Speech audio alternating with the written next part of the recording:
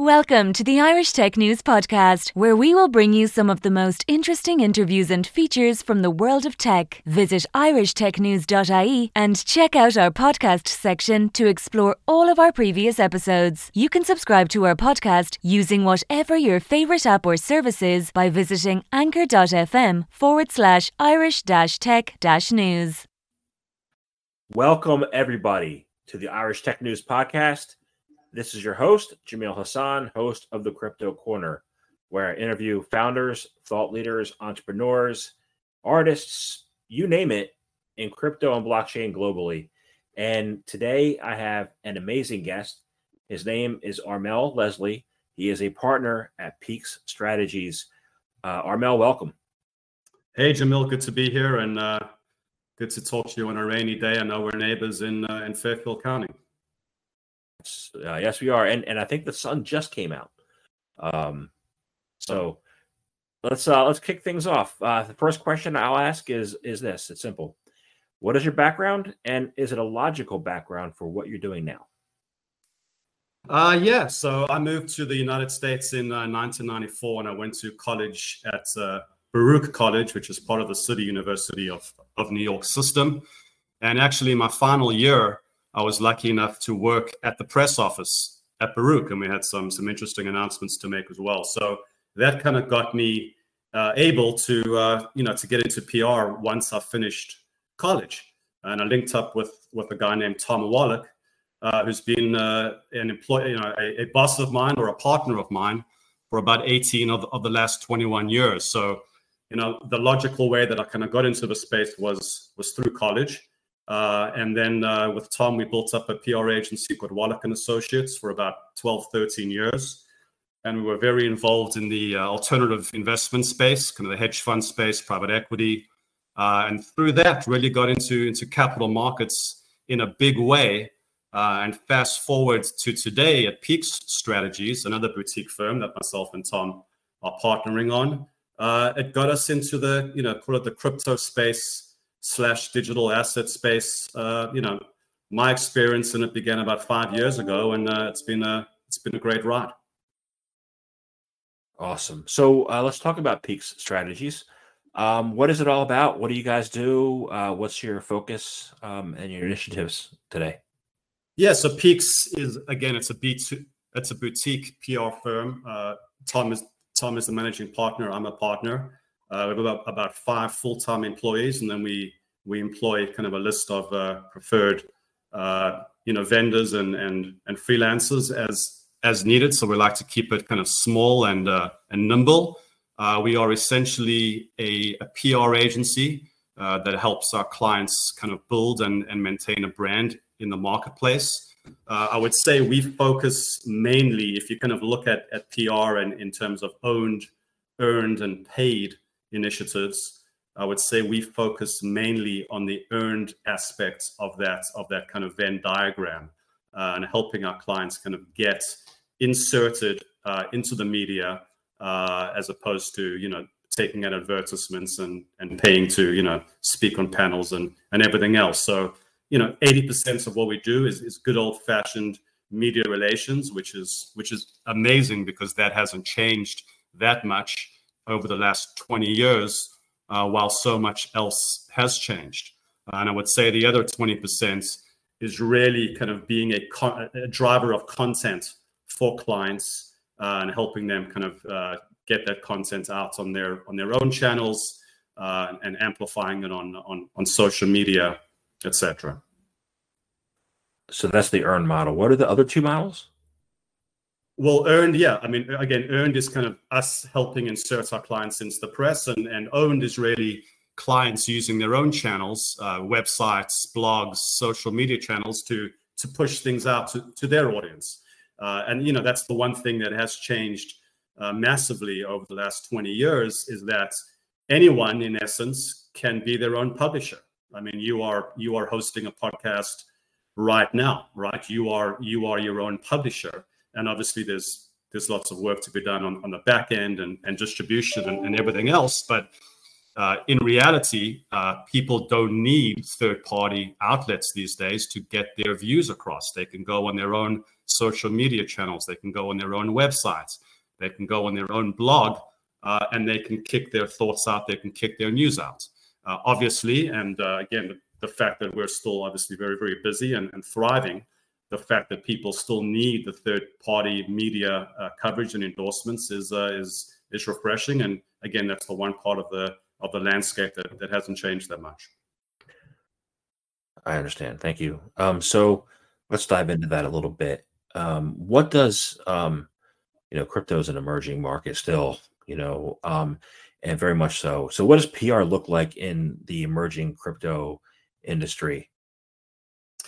Yeah, well, it's very interesting, and we were lucky. Well, we were lucky enough to kind of get immersed into the space a while ago, and obviously have kind of found our feet and our niche. I mean, we really, because of our capital markets background, we were never seen as a pure, crypto firm. So we didn't get involved in ICOs and promoting those sorts of things. Most of our clients really are involved in kind of what we call the rails of crypto, building the infrastructure behind crypto, whether it's compliance and regulatory, trade bodies, whether it's clearing and settlement, whether it's brokerage, market making, all those sorts of things. So we were really able to kind of leverage our capital markets background and then getting up to speed pretty quickly on the crypto side to kind of build a good kind of niche in that space. We're also involved in the digital asset security space and the NFT space and a number of different spaces. I mean, I would say the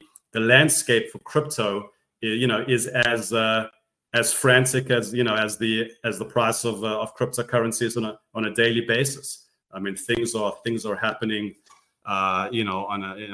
rapidly.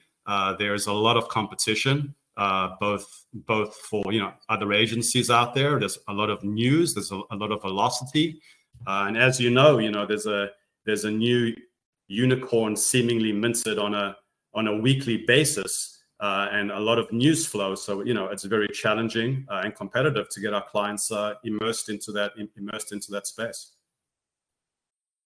So I want to know how you do it, because when I do it, I think I'm on top of everything. I think I'm ahead of the game. Then I interview founders and thought leaders, entrepreneurs, and I'm like, wow, I need to catch up. So how do you navigate it? Yeah, look, I mean, as you know, there's so much going on. I mean, and each of our clients is obviously different and have their own idiosyncratic value adds and everything else. But we kind of approach PR in a three-pronged way. One is obviously leveraging hard news and announcements as best we can, and kind of maximizing how we get those out through exclusives, embargoes, and in addition, just broadly. But hard news is only one leg of the stool, and you kind of put something out there and then go to sleep for a couple months. So we kind of make sure that we're staying out with our clients on a regular basis. We have a regular cadence of ways to stay top of mind. So the second leg of the stool is the thought leadership, is the content that we've spoken about, where we're helping clients both create and curate what they have, and helping them get that out there, placing byline articles in the press, helping them write white papers, helping them get involved in kind of longer form thought leadership pieces like blogs, such as what you do, and broadcast and other mediums. And the third part of the puzzle, which is probably the most, which keeps things kind of ticking over, mostly, is just expert sourcing, where our clients are seen as experts in their specific field, their specific kind of portion within crypto, within digital assets, and we're kind of making them available to talk about certain topics, either very kind of unique to their space, or kind of punching above their weight a little bit and talking at a higher level. So that's what our job is to keep them out there, to keep harnessing our relationships, to making sure that they're kind of front and center and thought of as good, relevant, smart sources when media are obviously writing articles on a daily basis about what's happening in the space, what's happening with prices, what's happening with infrastructure, what's happening with regulation, and the list goes on. Right. So that leads me into my next question. With all the areas of expertise, and since everybody has their own skills, and it's a wide open field right now. How do you assess industry trends, and how do you do it in terms of competition in the space? And then as far as the velocity of information being thrown in the market?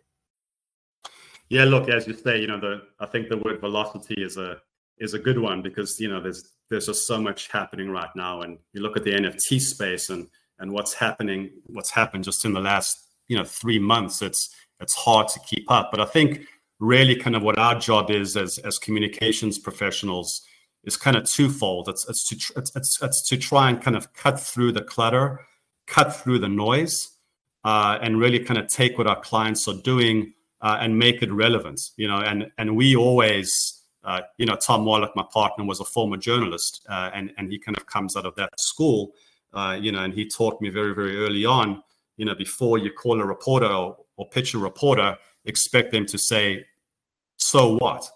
And if you cannot answer that question and make something relevant in today's marketplace, then there's no point moving further. So again, what we have to do is cut through the clutter, find ways to make our clients relevant, and find ways to answer the so what, and make sure that we're kind of inserting ourselves into the conversation, or even thinking about things before they happen, and forecasting, and being a bit bold, being a bit contrarian, and kind of getting out there and again trying to break through that clutter. Right. So that makes perfect sense to me. On your side, I can see that definitely. How do the listeners and readers that you're trying to reach, how are they able to cut through the clutter so that they can listen to the message that you have and that your clients have? What recommendations do you have for people new to the space or trying to read what to read? How can they navigate these waters? Yeah, look, I mean, as you know, there's so much information, it's hard not to get sensory overload with all the websites that are out there, and digital and print and broadcast and everything else. But I think ultimately that's where brand comes into the picture, right? Firms that have established themselves as being credible brands, not just by the size and scope of the business, but again, what they're bringing to the marketplace, that is highly valuable. And, what we often tell clients is, you also have to, think about promotion second, think about education first, right? If you're willing to educate people about what you're doing and why it matters, and what the big picture is, then people will buy into that again. And you'll be one of those sources that people come to, as opposed to the other 10,000 people that are out there. So I think the firms that are leading with education, that are kind of taking that role, and not just always being, shameless promoters and pumping their own product or what have you, I think ultimately will kind of rise to the top and be seen as credible, especially the people who are learning about the space and trying to get up to speed. And again, that's where the thought leadership comes in, the white papers, the bylined articles, thinking about other multimedia ways to explain what they're doing, right? Video and infographics and everything else. And ultimately, what often happens in the space is you have a lot of very, very smart people, obviously, who are in the space, and a lot of technologists and computer scientists. And what we often, really help them do is to boil the language down to something that's understandable and something people can grasp, right? I was talking to someone yesterday who's rolling out this NFT based platform, and clearly the words that we're using were just going over my head. So we work together to kind of again boil that down. The litmus test is always, will a grandmother in Astoria, Queens understand this, right? And if not, you really have to think about ways to make it clear. So again, I think the firms that will rise to the top and be seen as leaders will be people who are self-publishing, who are obviously speaking to the press, saying smart things, and again being thoughtful, and not just pumping their own product. There's a lot of that still. But one of the things that there hasn't been a lot of, and I'm interested in your take on this, because back in 2017, I read 5,000 of them and wrote a few, is the use of white papers. It seems like to me they hadn't been used. You're saying that you write them for your clients. So how do you use them today? How's that changed in the last 4 years? Yeah, look, I mean, I think the way it's changed is when someone uses the term white paper, it doesn't necessarily have to be a 7-page, 5,000 word paper, right? It could be a couple pages with some interesting infographics and interesting links and video and kind of other multimedia ways to kind of get the points across. Okay, but I think and also white papers also kind of have a negative connotation by way of a lot of the ICOs, which never panned out, were obviously just kind of sold on ideas and sold on white paper. So I don't want to confuse those white papers with more kind of thought leadership as to what we're doing and writing articles. I mean, we're talking about 800 or 1,500 words here. We're not talking about 7,000 words. But again, it's really about boiling things down, being succinct, being clear, and helping people understand what's happening and what the big picture is. And people often, I've tried to get friends and colleagues involved in crypto, which I've been lucky enough to get involved in years ago because I was introduced to the space, and they all kind of asked me, do you understand the software behind it, and do you understand everything else? And I said, no, but I understand the big picture, right? I understand why this is an asset class that is growing, why institutional investors are going to come into the space, are going to allocate. I understand the infrastructure that's being built around us to be a sustainable asset class. So, that's what you have to get out there. You have to kind of sell the big picture before you're going to get to granular, as to the ins and outs of how everything works, because only 5% of people in the space really get the science and software behind what's going on. I agree. I'm a big picture guy too. And I'm just starting to learn a little bit of solidity. So that's 4 years later, but you said big picture. And with any big picture, there are opportunities and there are challenges, right? What do you see still as the opportunities and the challenges in the space? Yeah, look, I mean, I think the challenge is clearly, it's getting more and more crowded. It's getting more and more competitive.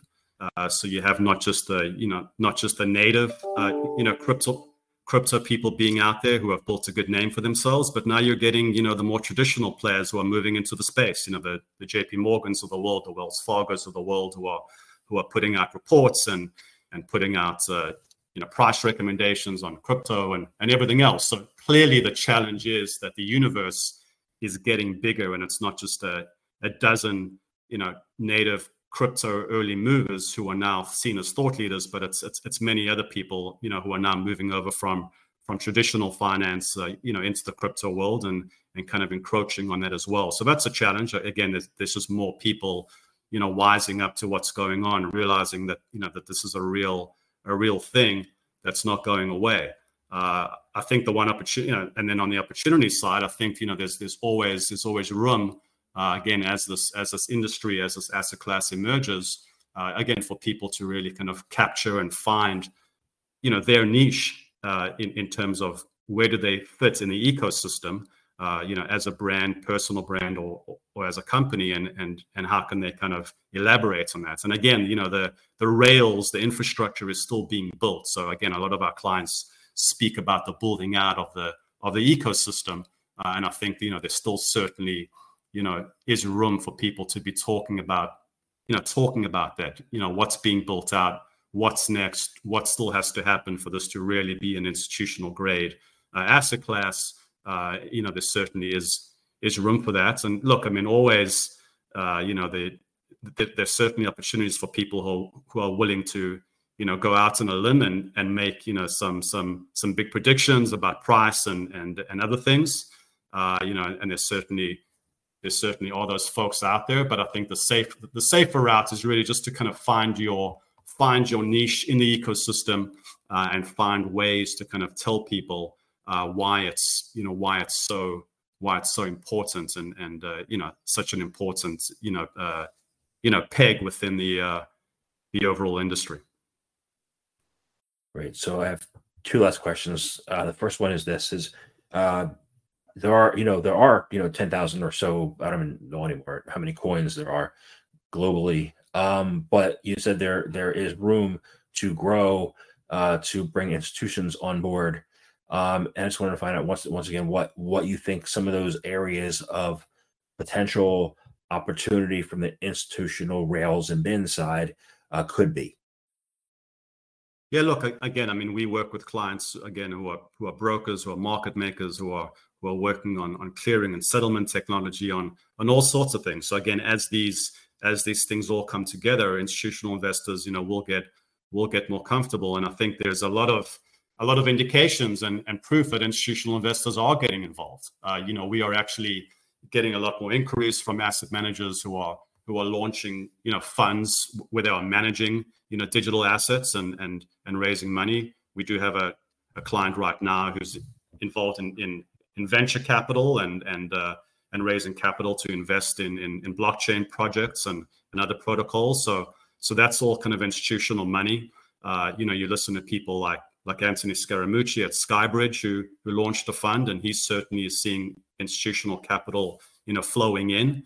So I think that process has already started, but I think obviously it can grow and helping to kind of fill in the blanks to make people comfortable will only help that scale up. And remember, I mean, an institution, if big institutional players just commit 1%, 2% of their portfolio into the space, you're talking about hundreds of billions of dollars, even trillions of dollars. So it's just getting people comfortable enough to kind of dip their toe in and realize that this is not something that they can ignore, and that obviously really kind of changes the landscape. See, I agree. Thank you. So my last question is actually, I want to thank you very much for your time today. It's been a great conversation. I enjoyed speaking with you. And my last question is this: how can people find out more information about you, about Peak's strategies, about what you do? How can they do that? Sure. I mean, our website is peaksstrategies.com. People can find me on LinkedIn, where I'm quite active, on Twitter, on Telegram. I mean, any of the usual tools. But we're definitely findable, definitely reachable, and again, really enjoying the space. We've always been involved in, again, call it alternative kind of assets and kind of off the run, bringing kind of off the run concepts into the marketplace and kind of high growth areas. And obviously the crypto digital asset space really exemplifies that. So happy to connect and easily findable and would love to talk. Awesome. Thank you very much for your time today. Jamil, thanks. And we'll have to connect in Fairfield County. Thank you for listening to the latest Irish Tech News podcast. Check back every day for the latest episode. You can follow us on Twitter @Irish_Tech News, on Facebook, facebook.com/Irish Tech News, on LinkedIn, linkedin.com/Irish-Tech-News, on Instagram, instagram.com/Irish Tech News.ie, and on TikTok, tiktok.com/@Irish Tech News.